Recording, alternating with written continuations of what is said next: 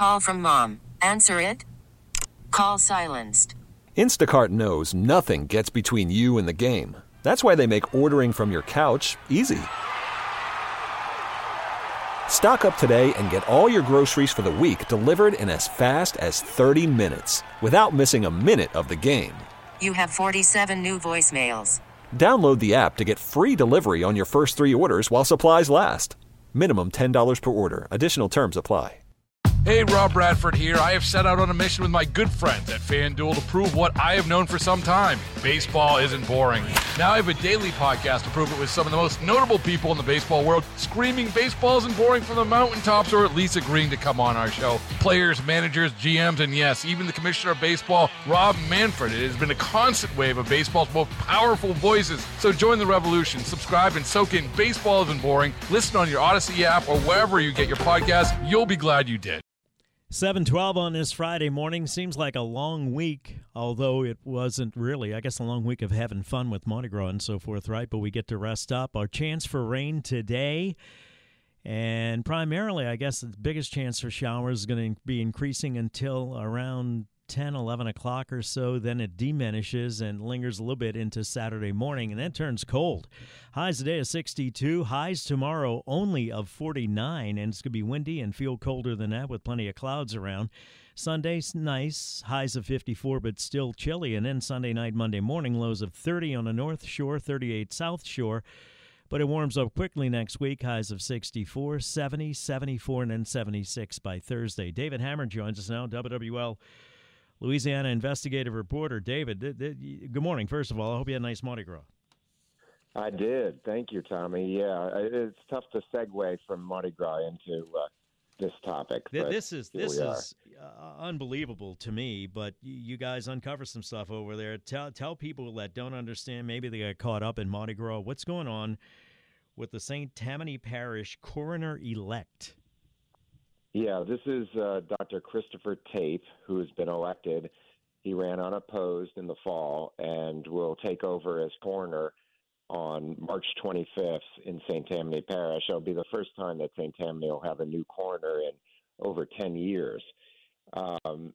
And we broke the story on Sunday night after the Super Bowl that he faced child sexual assault charges in New Mexico back in 2001 and 2002.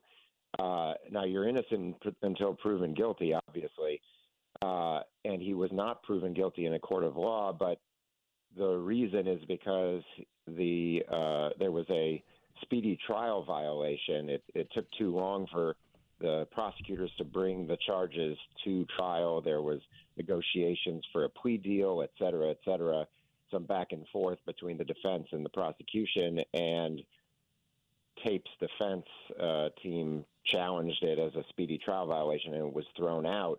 But the record is extensive and includes his admission to police that he had a 7-year-old girl's, this is the daughter of his girlfriend at the time, 7-year-old girl's pants and underwear down, spanked her, and touched her bare bottom.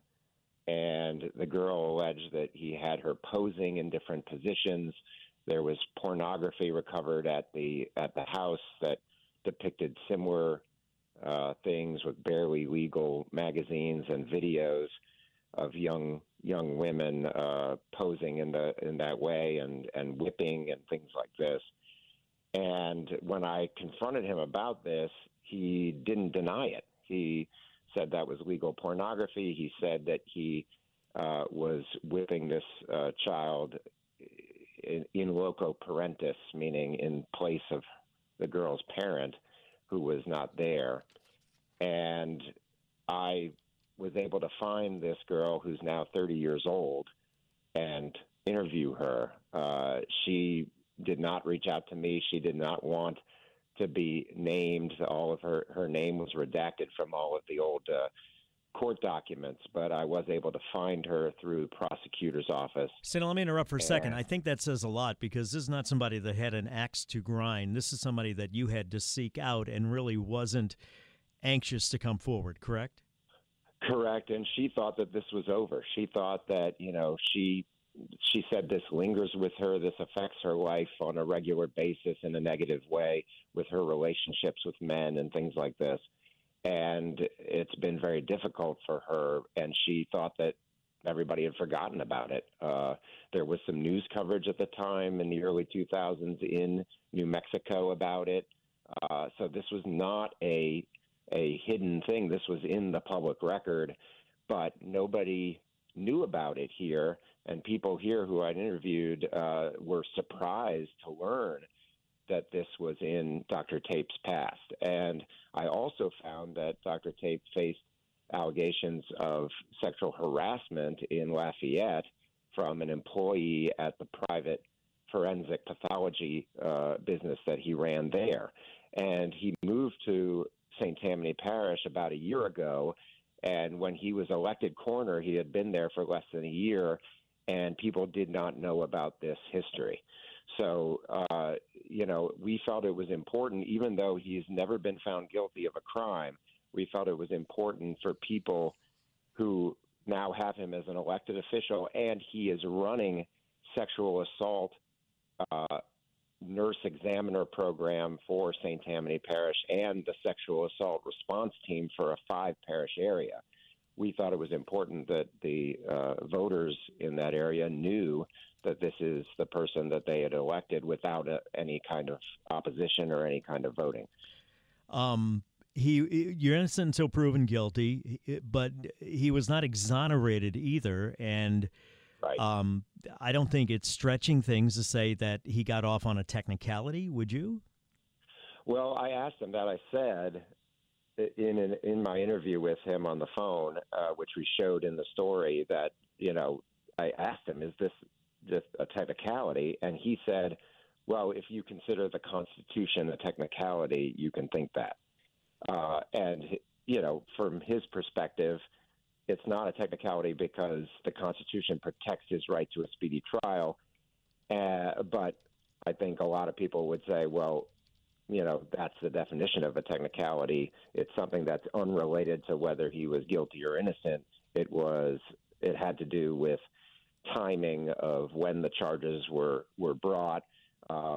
The government there, the prosecutor's office had gone through a change in leadership in the interim between his arrest and his indictment, and the judge found that a 14-month delay between his arrest and his indictment was too long under the constitutional protection for a speedy trial.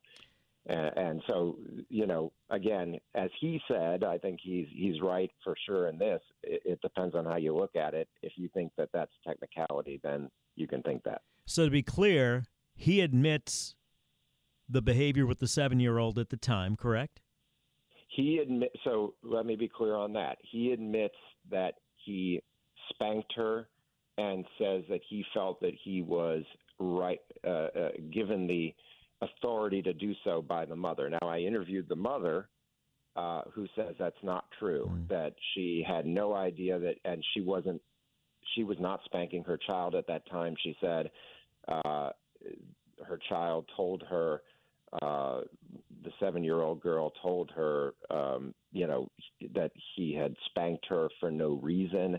And then she also said that he did similar things in the bedroom with her that told her that this was not made up by her child, that this was a real thing, and that's when she confronted him. The then 7-year-old, whom you found, didn't really want to come forward, but she did, and said not only stands by her story, but says she still suffers from the effects of it today, correct? That's correct. All right. Yes. And that is typical, from having many conversations with me over the years about child sexual abuse cases, that is quite typical, unfortunately, that type of thing lingers, especially when you feel like nobody's listening at the time. And in this case, it was reported right away. The police came, they arrested him, they went after him, charged him, but it was an unsuccessful prosecution.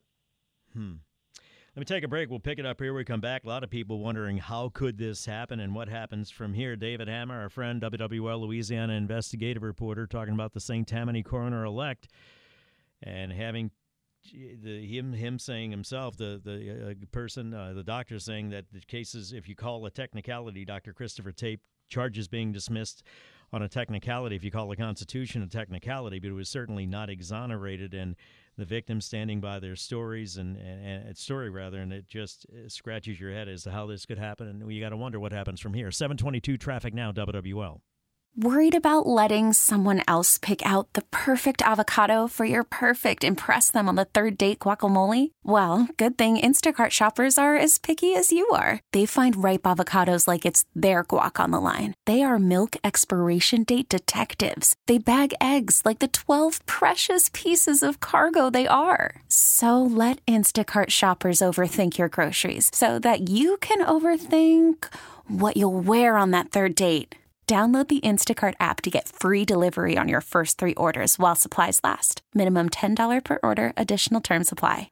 Hey, Rob Bradford here. I have set out on a mission with my good friends at FanDuel to prove what I have known for some time. Baseball isn't boring. Now I have a daily podcast to prove it with some of the most notable people in the baseball world, screaming baseball isn't boring from the mountaintops, or at least agreeing to come on our show. Players, managers, GMs, and yes, even the commissioner of baseball, Rob Manfred. It has been a constant wave of baseball's most powerful voices. So join the revolution. Subscribe and soak in Baseball Isn't Boring. Listen on your Odyssey app or wherever you get your podcasts. You'll be glad you did. 7:26 and a half, Tommy Tucker, WWL. Quickly back to Dave and Hammer, WWL Louisiana investigative reporter, talking about the coroner-elect in St. Tammany Parish, Dr. Christopher Tape, who had, at the least, some serious issues that followed him from New Mexico. David, somebody wanted to know about the plea bargain and the details on that, because, again, sometimes you bargain if you have no defense, or although you can plead no contest. I don't want to get into the weeds here on this, but I think they're asking about the plea bargain, that there had to have been some maybe guilt there if he was willing to accept a plea bargain. Do you know the details on that? Well, he did not plea bargain. There was plea bargaining negotiations that went on during the course of this, according to the documents, but he did not plead to anything in New Mexico. The case was tossed. The indictment was tossed out because of a speedy trial violation. So that's not a plea bargain. He accepted no guilt. The case was dismissed because of this violation of his constitutional right to a speedy trial. The thing that's interesting now, Tommy, is what's going to happen with Dr. Christopher Tape and the taking office as scheduled on March 25th. I was out of town yesterday, so I couldn't be there, but Mike Pearlstein jumped on the story when the entire North Shore legislative delegation called for Dr. Tape to resign ahead of taking office as coroner. The parish president and the head of the parish council say that they're very concerned and are calling on the medical board and other agencies to release all of the relevant documents. This is a key issue that we've seen over and over again, actually, in cases involving doctors. The medical board in Louisiana does not have to release any documents under the Public Records Act. They are exempt from releasing their records, including the application. Dr. Tape says that he disclosed to the medical board that he had been charged in New Mexico, but we have no proof of that because the medical board will not release its records to anyone. So there's some things that are happening at the government level, and the whole entire North Shore legislative delegation is calling on Dr. Tape to resign, and if he won't, they are calling for a recall election. But again, he still hasn't taken office. So it's interesting. It'll be interesting to see what happens between now and March 25th. Does he take office as scheduled? And then if he does, is there an effort by the voters to recall him when he's not been convicted of any crime? I'm going to let News know we're going to be about a minute late here because I want to follow up on this. Politically, I don't remember the race. Did he run unopposed? Did he have any endorsements from any elected officials? No, he ran unopposed. So he was voted in by acclamation. They went through the qualifying period. He was the only person who ran, and that by default he became the coroner at that point. Wow. So again, nobody reviewed this. He said in the interview with me, if somebody had run against him, maybe he would have this would have come out during the campaign, which he's absolutely right. But that didn't happen. So now it's coming out from my reporting. And again, it's up to the voters and the people of the parish to decide whether they accept this, because again, he's not only doing investigations on deaths and autopsies, but he is also in charge of sexual assault response. And he says that his experience being, in his words, wrongly accused makes him qualified to do that. But when he was asked to take over that program when he worked for the coroner's office last year, he declined. So it'll be interesting to see if people are willing to accept that role for him as the coroner. And the question about working for the coroner's office all that time also raises question, really? Correct. And I asked the current coroner, Dr. Chuck Preston, why he didn't do a background check.